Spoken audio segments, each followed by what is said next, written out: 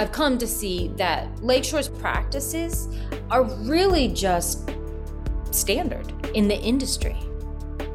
They said they're going to do the roads, redo the sewers and stuff like that. They lie. Our cooperatives are raising the rents on average between 2 to 2.5% a year. And in the private market, anywhere between 5 and you name it. You're taking the profit motivation out of owning the commercial real estate.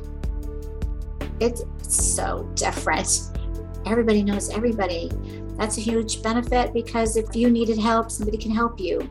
You don't get that anywhere else.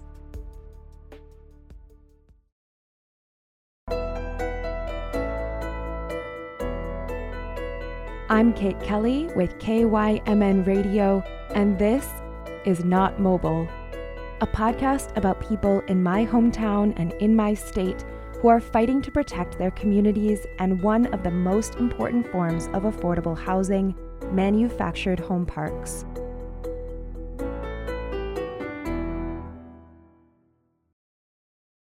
On the evening of Friday, July 22nd, 2022, it was 90 degrees Fahrenheit and humid in Lakeville, Minnesota. My friend George Zuccolotto and I were knocking on doors in Ardmore Village Mobile Home Park and chatting with residents about their experiences with their park's owner, Lakeshore Management.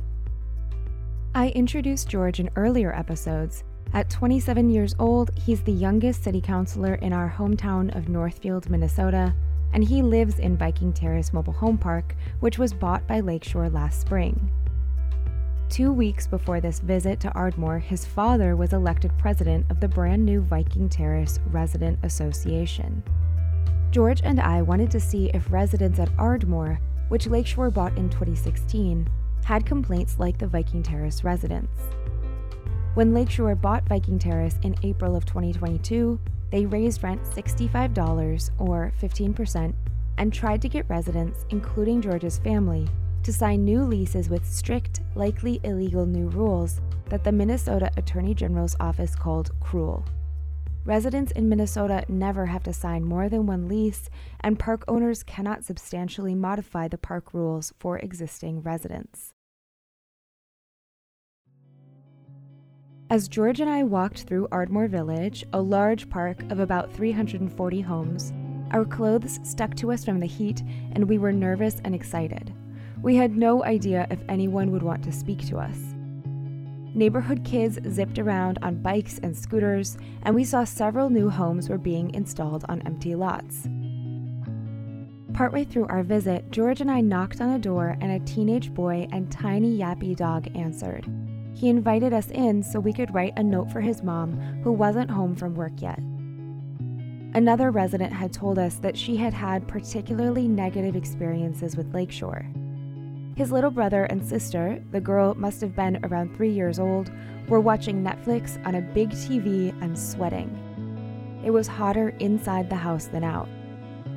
Just as we were leaving, a van pulled up and both parents stepped out. They had just finished work and were clearly tired, but they invited us to sit in lawn chairs and agreed to talk about Lakeshore. The little girl was anxious to get attention from her parents, so you'll hear her in the background.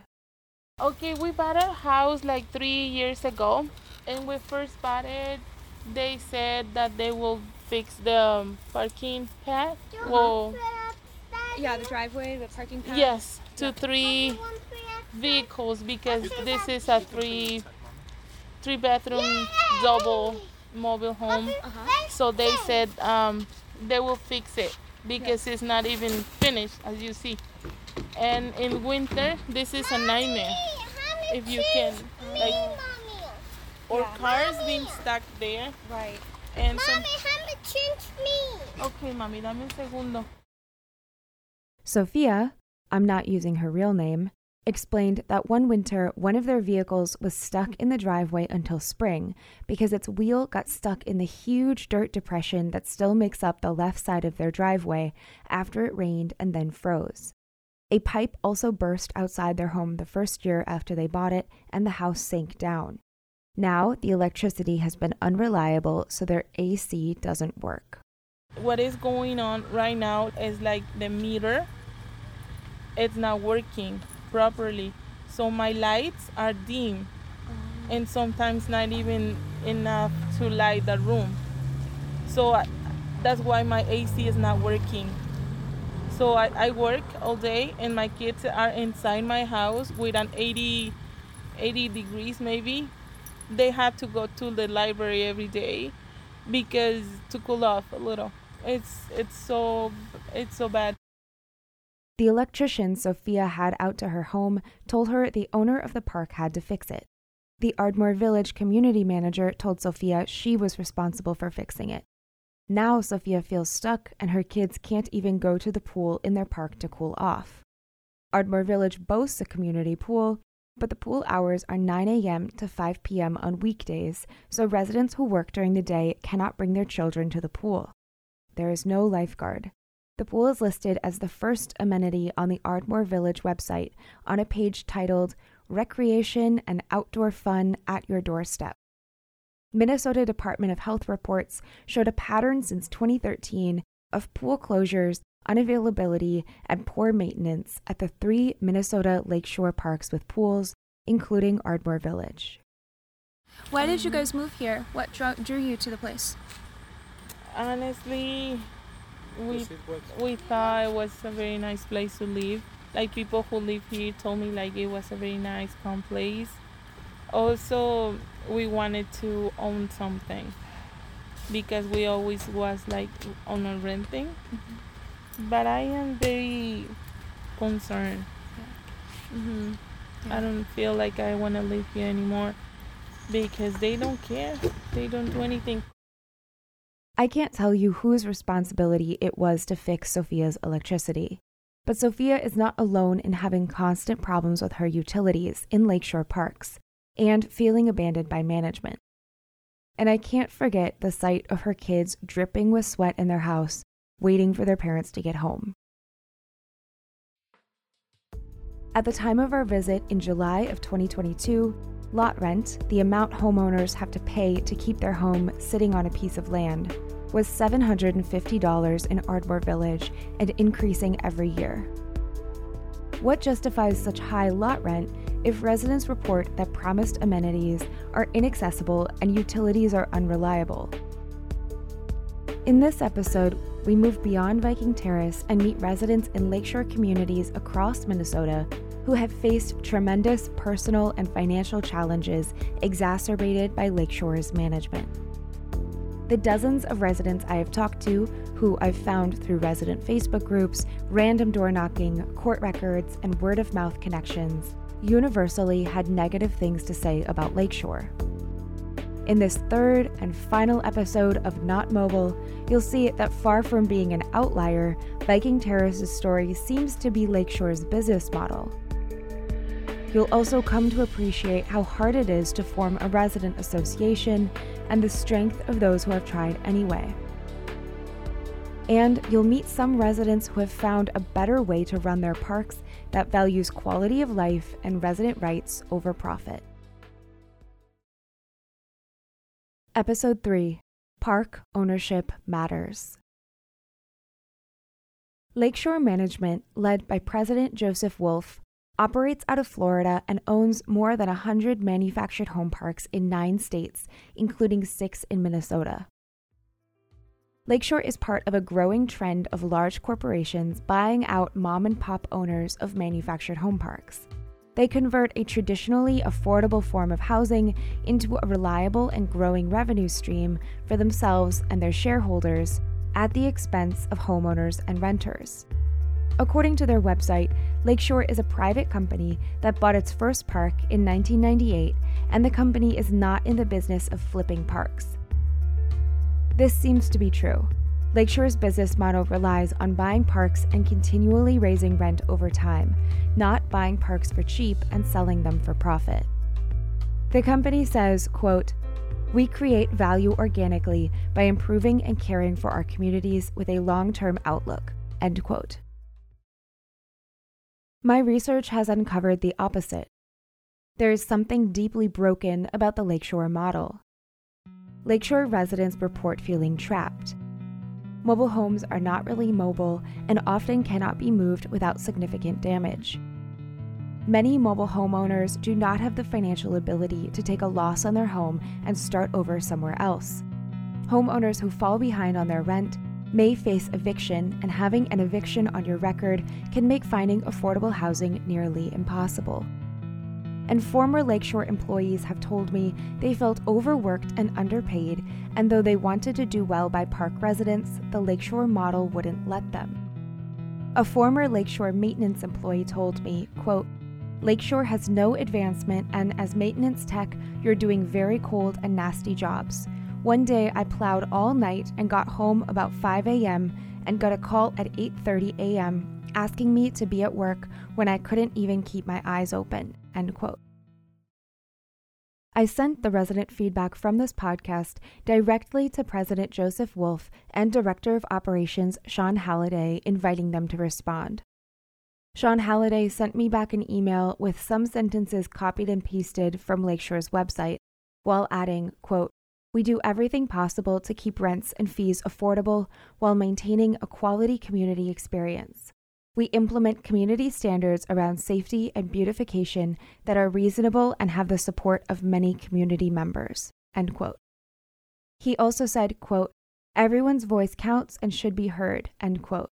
And, quote, "We are proud of our record, and we are proud to be playing a small part in meeting one of the most critical needs in this country, the availability of quality, affordable housing that enhances quality of life for everyone," end quote. Esther Sullivan, professor of sociology at the University of Colorado, Denver, and author of the book Manufactured Insecurity: Mobile Home Parks and Americans' Tenuous Right to Place, encountered Lakeshore management while researching for her book. She lived in a manufactured home park in Florida while it was being shut down and studied the financial, emotional, and sociological effects of the impending mass displacement on the community. As residents scrambled to find a new place to live, she said Lakeshore and other corporate park owners offered to move people's homes into their parks for free to fill vacant lots. But that came with all kinds of other costs that did not fully cover the relocation costs of these residents. Their rents doubled and even tripled from what they were paying in mom and pop parks where they had lived, for decades. I've come to see that Lakeshore's practices are really just standard in the industry, right? They are egregious, but they're not particularly egregious for the manufactured housing community industry. Corporate owners understand and really actually write into their finances that rents can and should be raised 3 to 6% every single year because residents will bear those costs. Other practices include a lack of maintenance in the community, which can range from everything from just, not filling potholes in roads to really big issues related to like the water systems or the flooding mitigation in parks that can really impact these residents' properties. Lakeshore residents are finding themselves stuck living in parks with unreliable water and electricity, with inaccessible storm shelters, with dangerously damaged trees, and worst of all, with rising lot rent costs that can be 80% of the monthly income of those on Social Security. And if residents want to leave corporately owned parks, they often find there isn't anywhere to go that they can afford. When George and I canvassed Ardmore Village last July, we met Craig. Craig and his wife are retired and have long since paid off their home. They each get a little over $1,000 in Social Security benefits a month, which pays for lot rent, utilities, and other living expenses. In a way, they're lucky. They pool resources as a couple and scrape by in Ardmore. But Craig and his wife both have serious health issues, and constantly fighting with management is a big strain. When we met Craig, he was enjoying the hot summer evening by having a beer with his wife and neighbor. Craig gestured at his cracked and buckled cement patio and driveway. Fading red paint highlighted the cracks. Craig said the previous park owner, Uniprop, said for years that fixing the patio and driveway wasn't in their budget. When Lakeshore took over, oh yes, put your name down, what you need, we have it done. That was 7 years ago. You see the red in here? I had to paint it red so no one would trip over this stuff, break a leg or whatever the case could be. Neighbors thought I shot somebody, that's why she saw red. She goes, oh God, who got hurt over there? I'm going, nobody that I know of. Trying to avoid that, actually. Yeah. George and I just went back to Ardmore Village on a sunny Sunday this February 2023. Craig recognized us right away. He was on his deck, warming up the grill, wearing a baseball cap that featured an American flag and a big bald eagle. Though the park was blanketed in snow and 7 months had passed, it felt like we had just been there. But this time, the base of Craig's driveway was flooded with half a foot of ice and water. You know, the drains are not open. I don't know how many times I've fallen on this driveway because the water comes all the way up to the deck. I go out there and I chip, I shovel snow, and it still just backs up in my driveway all the time. You know, for the last, I think 4 years, they said they're going to do the roads, redo the sewers and stuff like that. They lie, they lie, they lie. They don't want to put money into this park. Craig gestured down to where George and I had sat last summer on his cracked patio. He said the community manager came over one day and said she'd have his patio fixed. Instead, he said his patio was removed and replaced with sod. This manager did not respond to my request for comment. And I'm just like, what the hell are you doing? You know how much money I pay for rent and this is what you do? Well, this year I'm going to dig up the sod and I'm putting a wood deck down there. Mm-hmm. Going to cost me money, but what can you do? Multiple Ardmore residents said that over the years, Lakeshore has removed trees or damaged lawns when they put in new homes and then told residents they had to fill in the stump holes and resod with their own money. Craig said he's called the Minnesota Attorney General's office for help. And they just, well, you know what? Call this number, call this number, call that number. Right. I just like, what's wrong with this picture? When I get on the phone, I get so frustrated. It's like I just want to hang up because I can't deal with shit no more. I'm old. I can't deal with this shit. You know, like the song says, Hotel California. You just can't never leave. After visiting with Craig again, George and I kept walking down the icy Ardmore roads, jumping over puddles, and met a man literally in the process of moving out of the park. He had an open utility trailer piled high with furniture in his driveway, but the trailer was blocked in by a massive snowbank, at least 6 feet deep and 4 feet tall, that Lakeshore's plows had left behind. In true Minnesota fashion, he was shoveling snow in just a short-sleeved t-shirt. How long have you lived here? 2 years. Okay. So Lakeshore's been here the whole time you have. Yes. How's that been for you? I mean, very underwhelming. Okay. No maintenance people, nobody plowing the roads this winter. We had a heck of a winter, and I mean, it's just ridiculous. This renter, who I'll call Mike because he asked me not to use his real name, said he and his girlfriend are moving out without a clear plan of where they'll go. They raised our rent like a couple $100. We're not signing another lease for a year. Are you kidding me? No freaking way. If you go month to month, guess what? Then you have to pay $1,900 a month. Are they out of their minds? You know, come on, man. Yeah. I mean, if we have to, we're going to go live at a hotel. It's cheaper. It's cheaper to live at a hotel. Mike pointed out to us parts of the siding of his home that were peeling off. Whoever put these together just did a piss-poor, half-assed job. You know, I've done building maintenance and construction and plumbing and all that stuff. I've done it my whole life. I mean, these Clayton houses, they're all brand new. but they are the lowest quality pieces of S that you've ever seen. There's no wood in there. The cabinets are pressed like cardboard, okay? All the faucets are plastic. I can see daylight through these brand new windows. None of the doors close right. I have to pay the heat. You know what I mean? Mike and his girlfriend are cutting their losses and leaving, but for homeowners, it's not so easy. Tammy and her husband Darren have been trying to sell their Ardmore Village home. I first found Tammy because Dakota County court records showed she and Darren sued Lakeshore in 2018 and alleged Lakeshore had sold them a home with a faulty furnace, AC, and outlets without disclosing those issues. Lakeshore eventually had their furnace and AC replaced and fixed the faulty wiring, so they dropped the suit. Tammy and Darren have lived in Ardmore since about 2015, right before Lakeshore bought the park. Tammy's house is spacious and beautiful. George told her it was the most beautiful trailer he'd ever been in. Tammy said now she'd advise buying a mobile home and putting it on private land, but not buying one in a corporately owned park.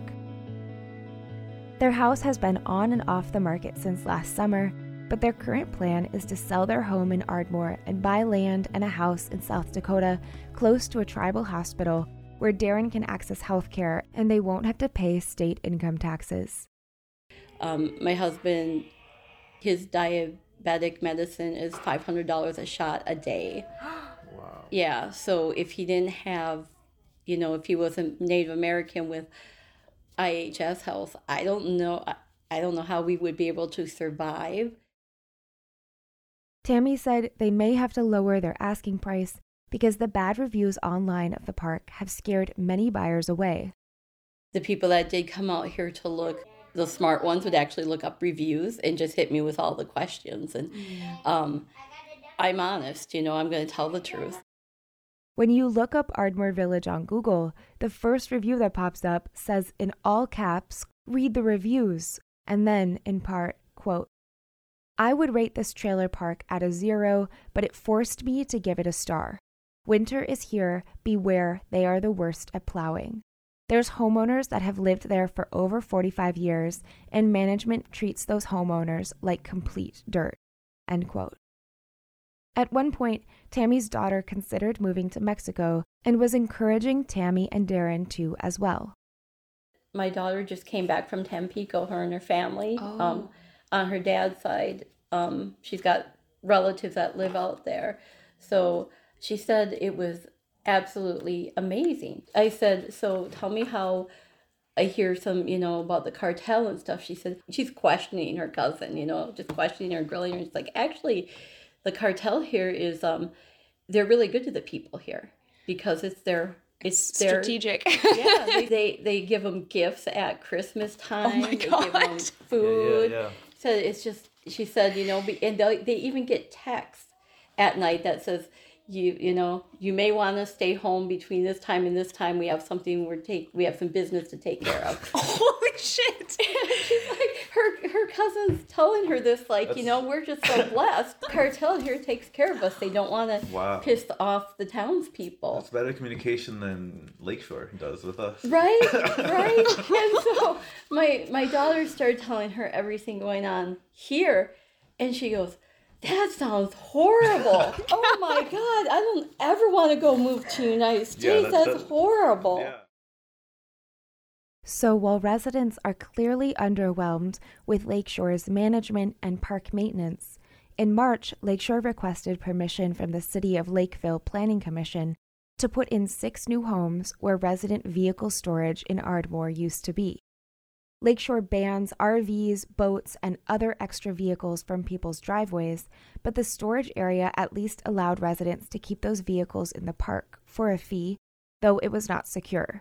The fence was falling apart, and residents said kids sometimes messed with the vehicles. Still, Lakeshore's plan would replace a major amenity with new homes that could put additional strain on old roads and water systems. 3 residents, including Craig, spoke to the commission in March and argued that Lakeshore should redo the roads and driveways as they've promised to do for years, update the decades-old playground, and put better extreme weather safety plans and facilities in place before spending money on new homes. I saw similar trends in resident experiences across the Lakeshore parks I looked at. Now, from the outside, sometimes individual resident concerns may not seem like a big deal. Lots of roads in cities have potholes, sometimes complaints about management really center around neighborly squabbles, and the stereotype of the greedy landlord can obscure a more mundane reality of things not getting done quickly, but people doing their best with limited resources. But when year after year, Lakeshore residents see lot rent increase by $50 or $60, and they see their parks deteriorating, every slight, big, small, legal, or illegal, can make residents feel more disrespected, exploited, and trapped. In Lakeshore's Park of Four Seasons in the city of Blaine, resident discontent has recently come to a head because rent increased again and residents did not receive their certificates of rent paid, or CRPs, on time. Minnesota landlords are required by law to provide this document to renters by January 31st. Renters file their CRP with their taxes to receive a renter's property tax refund from the state. The community manager at Four Seasons did not mail this document to residents, eventually telling residents to pick it up in person or request a digital copy be emailed to them. Residents suspected this was to avoid having the postage dated after January 31st. Even after the Minnesota Attorney General's office told Lakeshore they must mail this document immediately, some residents waited 2 weeks to receive it, and when they did, it had been backdated to January 31st, despite being received in March. The Four Seasons community manager said she could not comment on this or any other issue I asked her about. When residents have problems like this, it can be difficult to know who to reach out to for help and difficult to get concrete support because state authorities divide up aspects of manufactured home park regulation. For example, the Minnesota Attorney General's office deals with housing in the context of consumer protections, and they have treated each incident with Lakeshore as a separate case. Proof of Lakeshore pushing residents to sign illegal leases in Viking Terrace did not lead to an investigation of other parks because the office operates on a complaint-based basis. And the Minnesota Department of Health oversees licensing and inspections of half the manufactured home parks in the state, and again, they view each park as a separate entity, and according to MDH staff, do not take into account repeat violations from the same company if they occur in different parks. For example, Lakeshore owns and operates pools in 3 out of its 6 Minnesota parks, and all 3 are under Minnesota Department of Health jurisdiction. Each of the pools have gotten shut down after multiple MDH inspections since 2013 for incorrect chlorine and pH levels, for not having qualified staff in the park who maintain and keep proper daily records for the pools, and for other reasons. But this has not led to any real consequences for Lakeshore, and that information is siloed away from other authorities and unknown to residents. Lakeshore is not required to explain to residents why pools are closed. The parks not overseen by the Minnesota Department of Health are overseen by counties, which further silos information about park owners like Lakeshore that operate in multiple counties. And in Lakeville, members of the Planning Commission said they have to consider the request by Lakeshore to build 6 more homes in Ardmore Village solely on the basis of the project and cannot take into account greater context about how Lakeshore treats its residents or maintains its property in general, even if they wanted to. All of these separate jurisdictions exist for a variety of complicated historical, legal, and practical reasons. But they ensure that residents, who experience every concern with Lakeshore cumulatively, have an uphill battle when they try to get help from authorities who view each aspect of the manufactured home park as a separate issue. It's difficult for mobile home park residents to stand up for their rights in every state, though some states have more legal protections than others. Though I mostly restricted my research to Lakeshore's parks in Minnesota, I did search for resident associations at their other parks across the country. I'm going to take a brief detour to Newburgh, New York, to introduce you to the president of the Candlestick Mobile Home Park Resident Association, Anthony Silverance. His story is important because it's the only example beyond Viking Terrace that I could find of a recently functioning resident association in a lakeshore park. I interviewed Anthony in October 2022 over Zoom, and he was open and warm and chain-smoked for the entire hour-and-a-half interview. His wife sat off camera and made comments to him, but didn't wish to be directly interviewed. We have 100 homes in this community. It's on a rural road across the street from an apple orchard, okay? And it's a pretty nice place. Just after I moved here, a knock on the door came. A woman was standing at the door. She handed me a paper and told me, "Hi, we're from Lakeshore Management. From now on, you'll be paying us the rent." Well, I was like, okay. I looked at my wife after closing the door, and I said 2 words to her: "We're screwed." So the reason why I say that is because corporations in general are not conducive to the needs of the people that they service. When they came to us in September of 2018, they came into the park basically like a tornado. They started cutting down trees and doing things of this nature. Anthony said Lakeshore also installed a playground that the residents didn't ask for. And what we quickly realized was that these improvements that were being made were not for the sole benefit of the residents who were already living here. It was for the benefit of them selling the houses. But they were increasing the rent every year. And they made sure that they got their rent increase, which I have to say was above New York State regulation.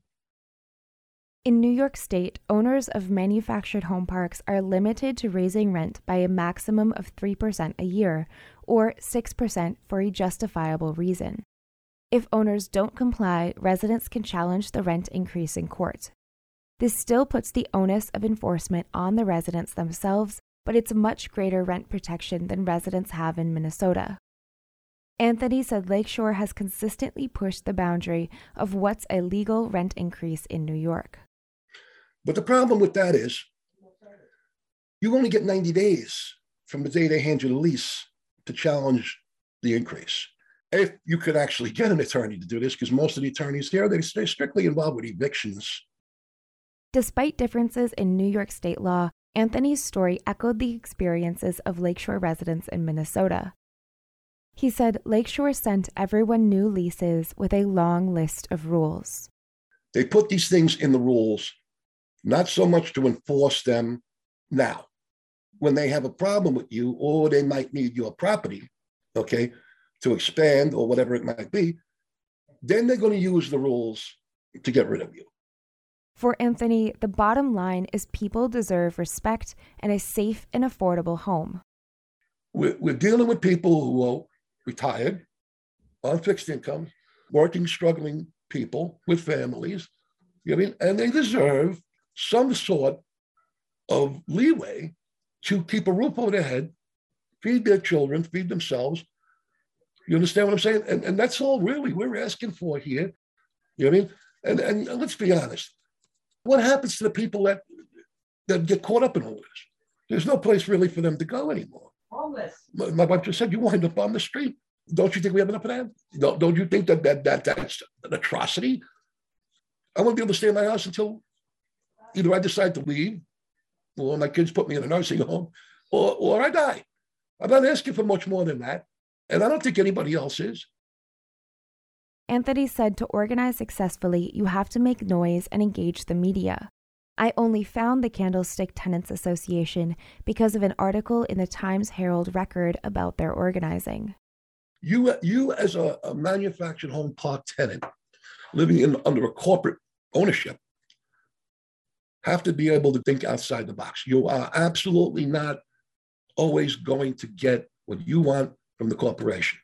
You have a better chance if you stamp your feet, get the media involved, get the politicians involved, get the agencies involved, and make noise. Make a lot of noise. Anthony said the association got Lakeshore to replace their community manager, put in speed bumps, trim and remove damaged trees, and provide some visitor parking. But Lakeshore refuses to replace the old and dysfunctional septic system that's been a problem in the community since long before Lakeshore bought Candlestick. Instead, they bought 3 more parks in the area. We have a list of what we want. Our biggest problem right now is getting them to put up the cash to fix what they need to fix. But that's what you get. You understand? You bought the park. Nobody told you to buy it. You bought it. This spring, I spoke with Anthony again, and he said that the Candlestick Tenants Association disbanded in February. He said he and 3 other board members worked really hard to fight for their community, and they got a lot done, but in the end, they didn't have enough participation from other residents. He said individuals wouldn't do the work to advocate for themselves when they had issues that only affected their own homes and lots. He said the purpose of an association is to address issues that affect the whole community. And then, in April, Lakeshore raised rent 6% without, in Anthony's opinion, providing proper justification under New York state law. He said other park owners in the area did the same. It's difficult to organize parks, especially larger ones. But in 2021, one other Minnesota Lakeshore park besides Viking Terrace got enough signatures to form a resident association. The Meadows in Monticello, which has more than 300 lots, was bought by Lakeshore in January of 2021. Since then, a series of women have led efforts to organize the park and protect the residents' rights. Successful park organizing requires several ingredients to succeed.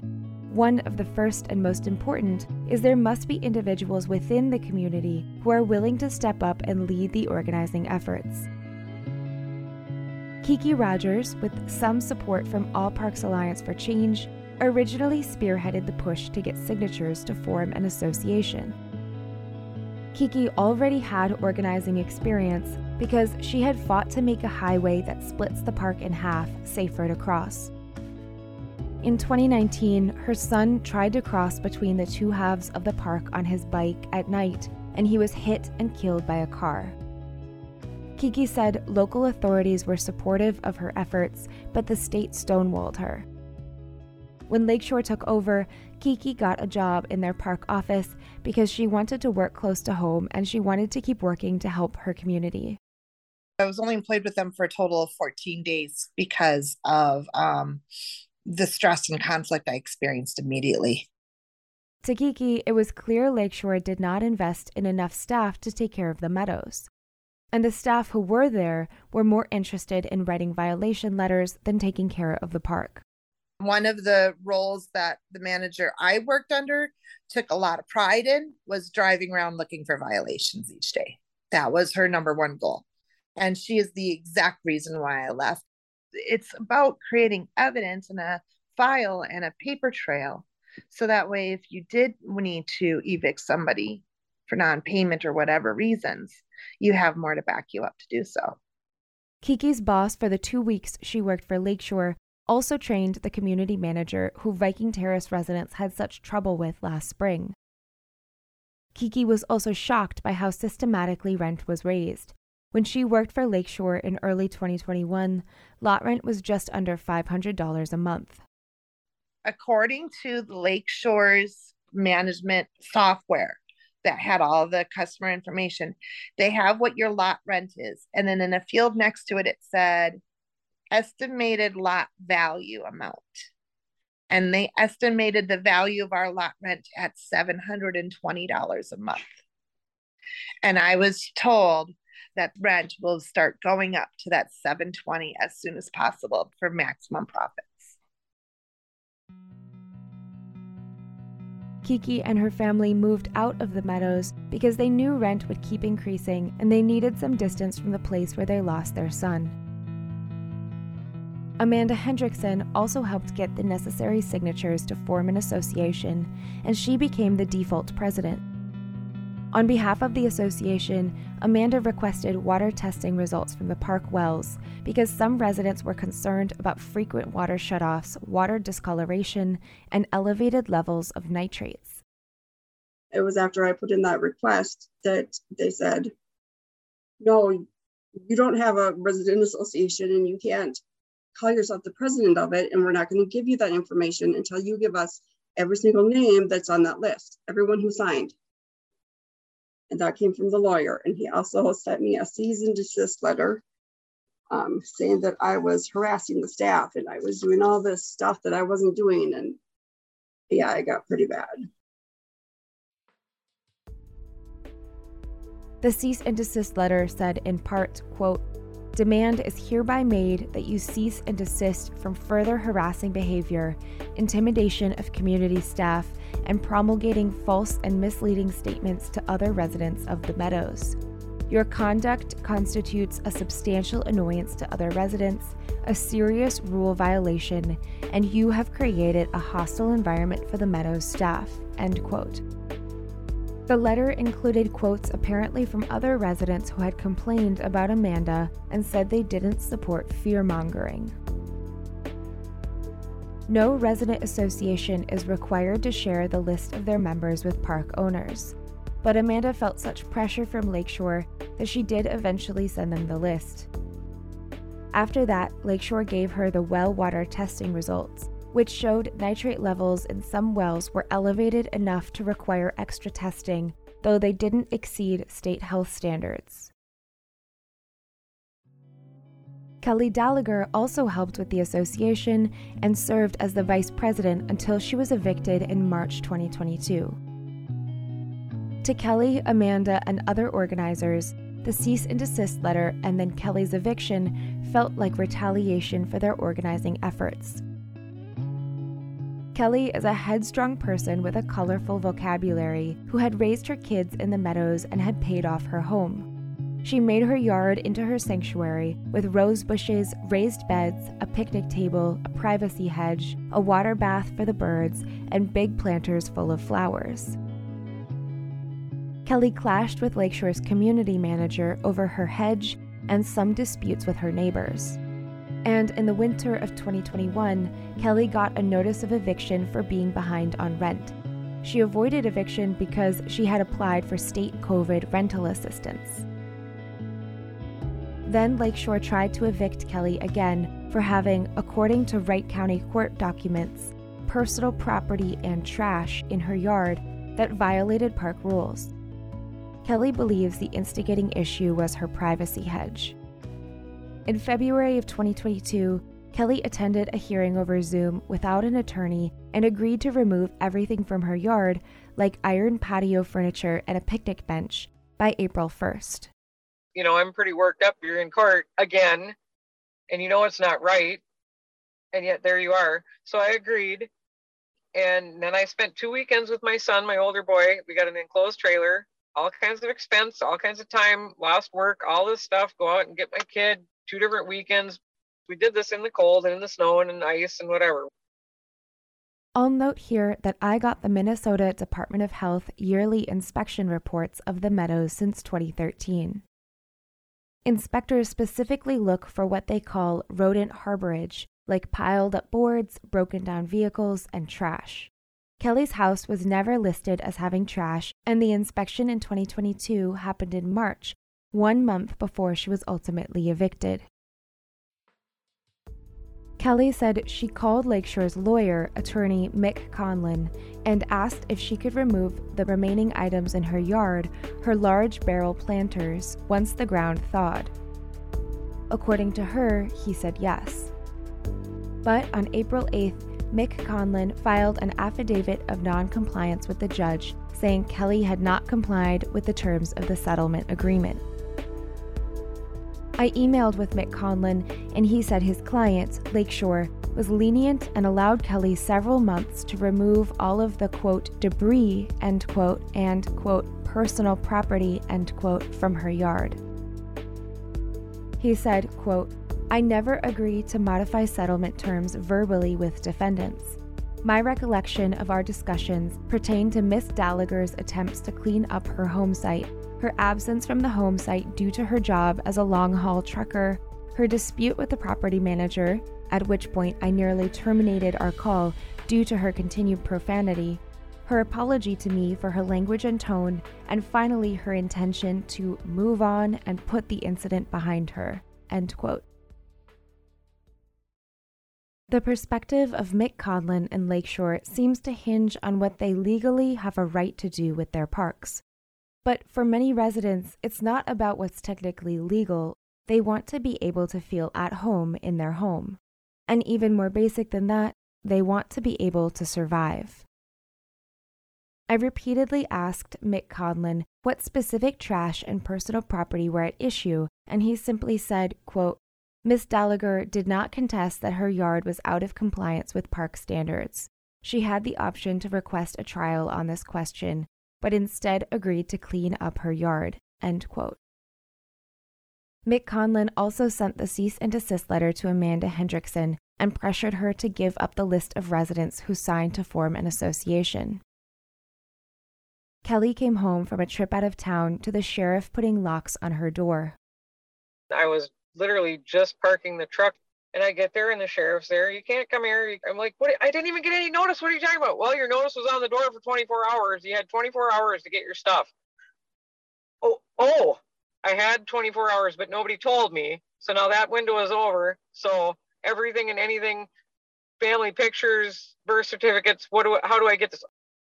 Kelly's eviction has cost her tens of thousands of dollars. She's had to pay for storage units, she's paid high rent for a place that would allow her to rent with an eviction on her record, she's paid for the cost of transporting herself and all her belongings, and she's lost her home and all of the money she invested in it. These guys have taken me down to a level that I wouldn't wish on anyone, where you startle awake in the middle of the night. I look around me and wonder if people are following me. I have wondered if I was maybe going to be hurt because I have the nerve to stand up to these people. So this has reduced me, and I am tough. And I've talked with other people, and they're scared too. Assistant Attorney General Catherine Kelly wrote a letter demanding Lakeshore compensate Kelly for, quote, improperly evicting her, end quote, and return her home to her. The letter also said Lakeshore must void its lease and rules in the meadows.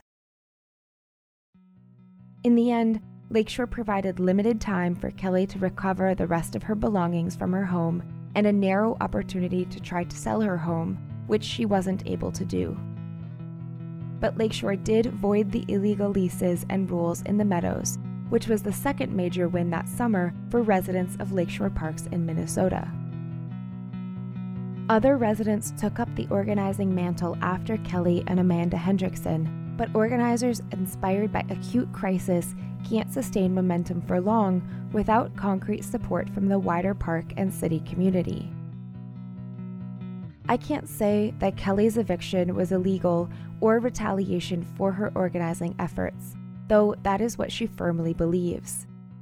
But I can say that she didn't deserve what happened to her.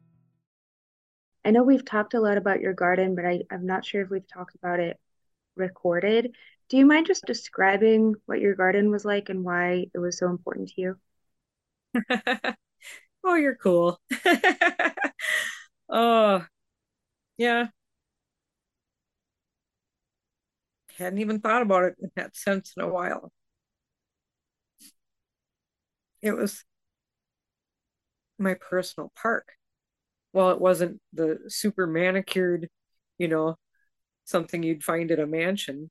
It was definitely wilder and more rustic type. I had the type of roses that aren't the finely formed long stem, they're those dusty pink wild looking things, but yeah, they had taken down my hedge and did it in a way that was definitely like a scorched earth, left hideous stumps, made it one of the ugliest things I've seen.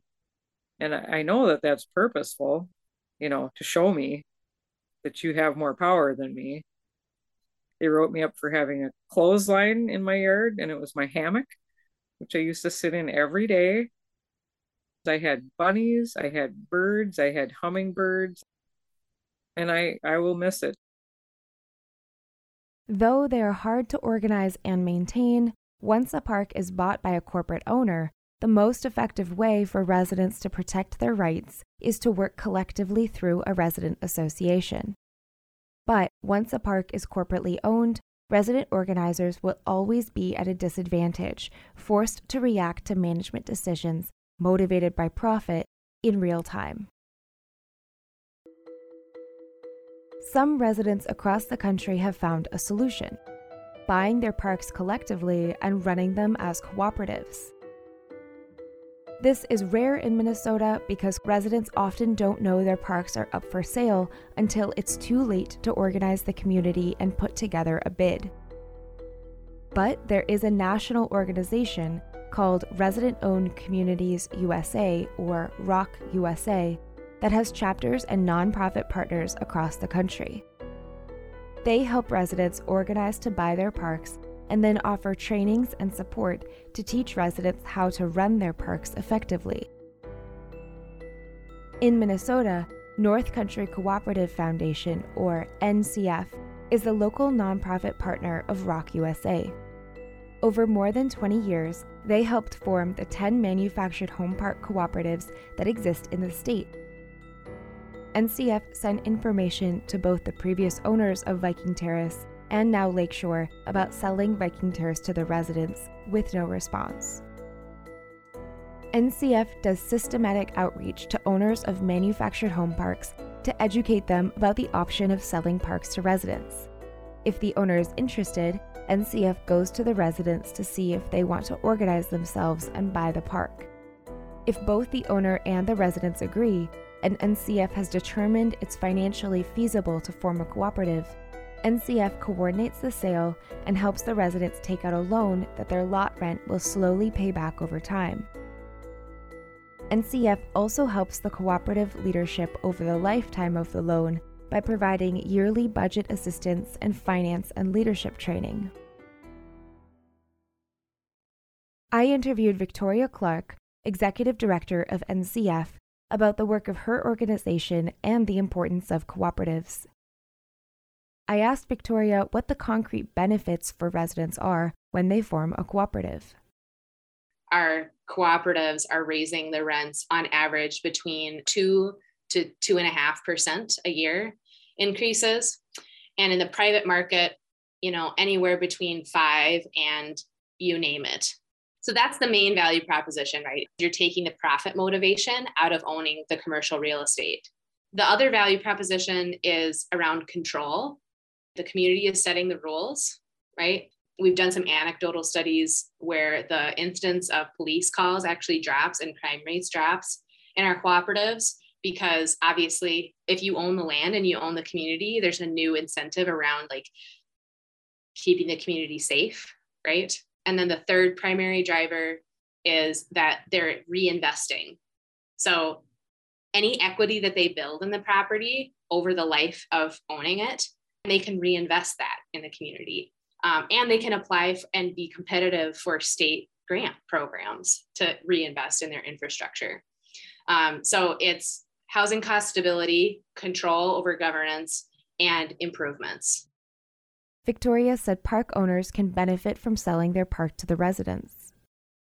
There's no additional work that needs to be done on the seller side.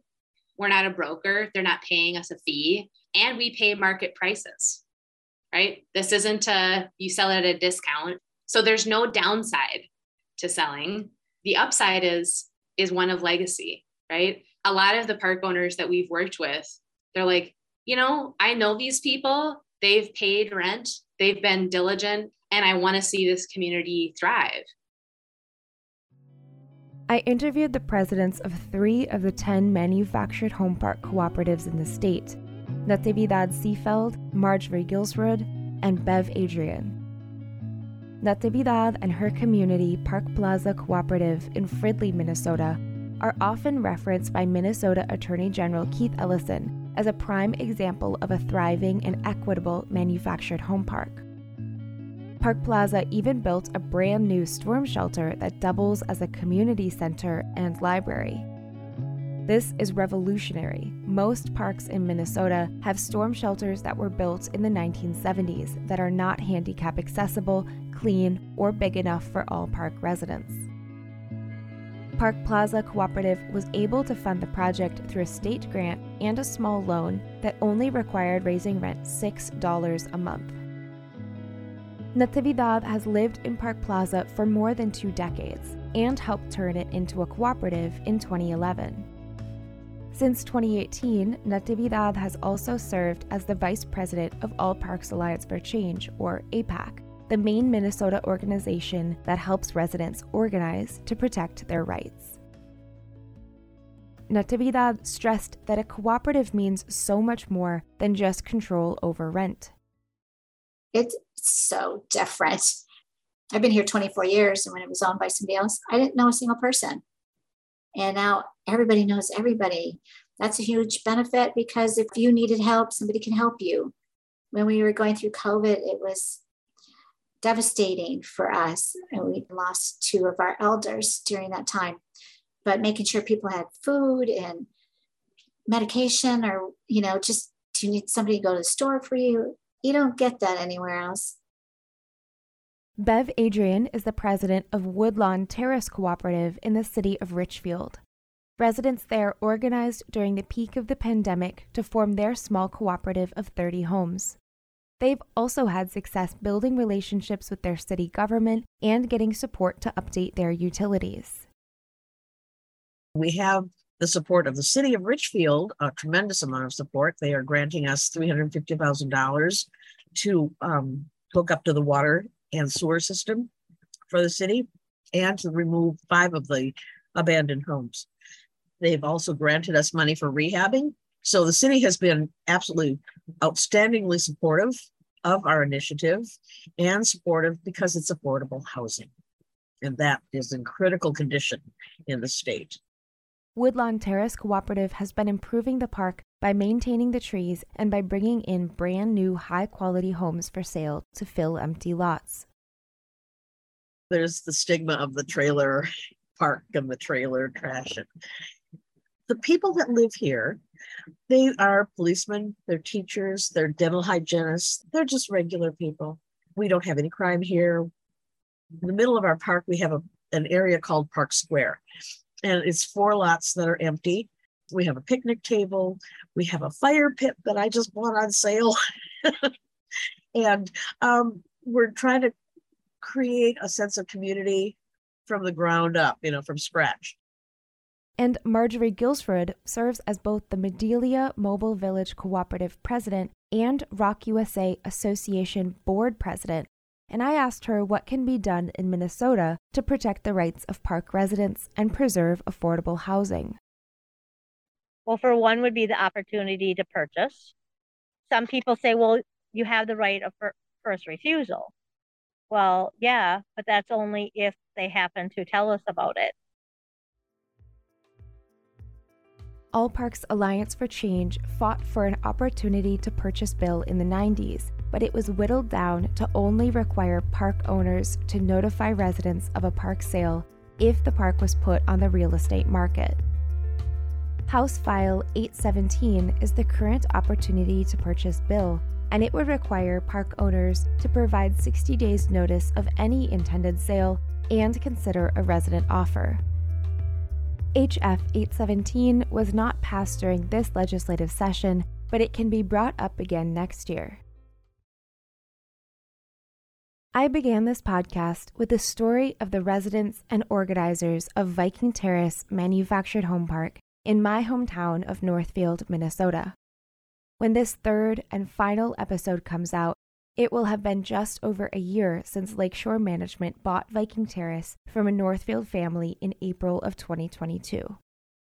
Viking Terrace has the only fully functioning resident association and board at a lakeshore park in Minnesota, though residents in 2 other parks, the Meadows in Monticello and Park of Four Seasons in Blaine, have recently taken tremendous steps to organize their communities as well. It's hard to organize a community, especially a large one of more than 200 homes, and it's hard to sustain the energy to keep a resident association going. But Viking Terrace has already seen the benefits of having an association. For example, there were strong snow and ice storms in Minnesota this year, and plowing was a difficult but incredibly important job. Resident Association President Jorge Zucoloto described 5-inch thick ice on the roads in January that made walking and driving dangerous. Eventually, the association board and advocates Mar Valdecantos and Gina Washburn got results by emailing Lakeshore authorities and CCing on the email key City of Northfield officials like the building inspector and community development coordinator Jake Riley. The email listed several concerns, including that snow and ice was blocking fire hydrants and fire lanes and was making driveways and sidewalks unsafe, especially for children, the elderly, and residents with disabilities. After that email, Lakeshore did have the plowing company return and properly clear the roads, but Jorge said that Lakeshore's regional manager in Minnesota, Teresa Compton, complained to him about the cost of the additional plowing. Teresa Compton did not respond to a request for comment on this issue or others. In December, Lakeshore Director of Operations Sean Halliday also presented a new set of rules for Viking Terrace that was much shorter and simpler than the 35 pages sent out last spring. However, he just showed the rules to Jorge in person instead of formally sending them to the board in writing and allowing time for feedback. When Mar and Gina got a hold of the proposed new rules, they and the board sent a 3-page, 25-point list of objections to Sean Halliday. To them, some rules were still unjust and substantial modifications of the park rules before Lakeshore. For example, Lakeshore still wanted to limit guest visits to 10 consecutive days and 30 total days a year, though they would no longer require residents to formally register guests during business hours. Lakeshore also still said residents would be responsible for park trees, and they refused to formally grandfather in pets or additions to homes that had been approved by previous park owners, like ramps, decks, or sheds. And toys or other personal property left outside the home, while not in use, would still be considered a rule violation. Another huge concern for the board was that Lakeshore stated they only accept rent in 3 ways: through automatic direct deposit, through an online portal that charges a fee, or at off-site participating retailers for a fee. Some residents don't have access to traditional banking, and many residents in Viking Terrace and other parks don't trust Lakeshore with their bank information. Residents used to be able to pay rent with cash or a check. After sending feedback, Lakeshore revised the rules again, but only slightly. They removed a reference to a community clubhouse because no such clubhouse currently exists, and specified that residents don't have to remove fallen tree limbs if they are greater than 3 inches in diameter, but all limbs smaller than that are the residents' responsibility. However, the Viking Terrace Resident Association Board wants written assurance that residents' pets, property, and habits that were permitted under the old owners will be grandfathered in, and so far Lakeshore has not provided that. And then, at the end of March 2023, Viking Terrace residents received new letters from Lakeshore saying their leases had expired, which, according to Margaret Kaplan, they had not, and announcing another $65 lot rent increase, raising lot rent to $550. In Minnesota, the law allows park owners a lot of leeway to raise rent, and they can raise it twice per year. The Viking Terrace rent increase does not coincide with concrete plans to improve the park, and a request by the board to buy an empty home and run it as a community center themselves was denied by Sean Halliday. Board President Jorge Zucoloto said, ultimately, fights over rules are a distraction compared to the problem of rent increases. At the end of the day, Lakeshore only wants increase rents over and over and over until they get to a point when some people cannot live there anymore. We feel kind of left out a little bit alone on this fight. And so far, we have no answer from the city. We have no answer from the county. So we kind of down on this moment. The board, Mar, and Gina would like to see the city of Northfield or the county pass rent control legislation that would either target all rent or just park rent. However, rent control of either form is not common in Minnesota, and city officials are extremely wary of being sued by anti-rent control groups or Lakeshore itself. In 2021, voters in Minnesota's capital, St. Paul, passed historic rent control legislation that limited yearly rent increases to 3% with some exceptions, making St. Paul the only city in the Midwest with rent control. But a federal judge is hearing a case challenging the constitutionality of the policy. Ultimately, the entity that has the greatest power to protect the quality of life and affordability of Minnesota manufactured home parks isn't the Minnesota Department of Health, individual city governments, or the Minnesota Attorney General's office. It's the Minnesota Congress. Until Congress acts, residents are left in limbo with limited protections. But Jorge still recommends that park residents organize, and organize early, to form a resident association or to make their park a cooperative. Take us as an example of what not to do. Don't wait until the last second to work in an association.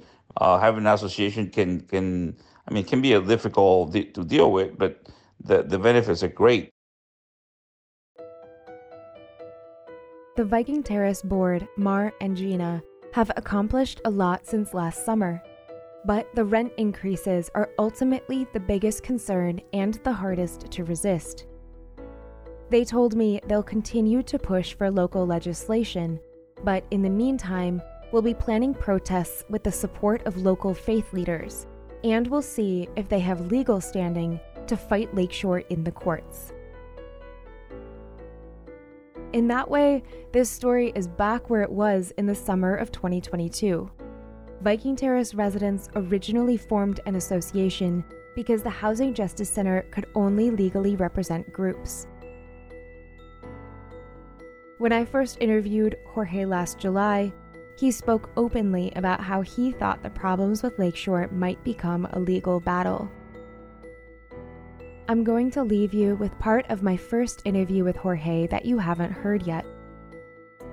He anticipated that no matter how many rules Lakeshore rewrote, the ultimate issue of lot rent increases couldn't be resolved with complaints or negotiation.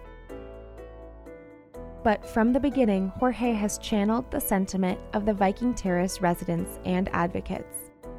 Their community matters, and they will fight for it.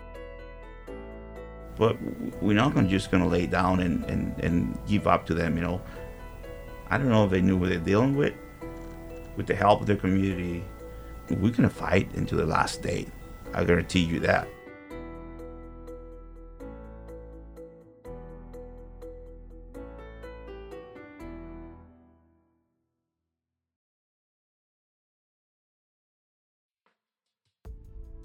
Not Mobile is a production of KYMN Radio. This series is produced, reported, written, recorded, edited, sound designed, and hosted by me, Kate Kelly. Thank you to all those who have supported this podcast, including my family, KYMN Radio, and of course, my mentor at KYMN, News Director Rich Larson. Thank you to everyone who has shared their knowledge and their stories with me over the course of my research. Featured music courtesy of APM Music.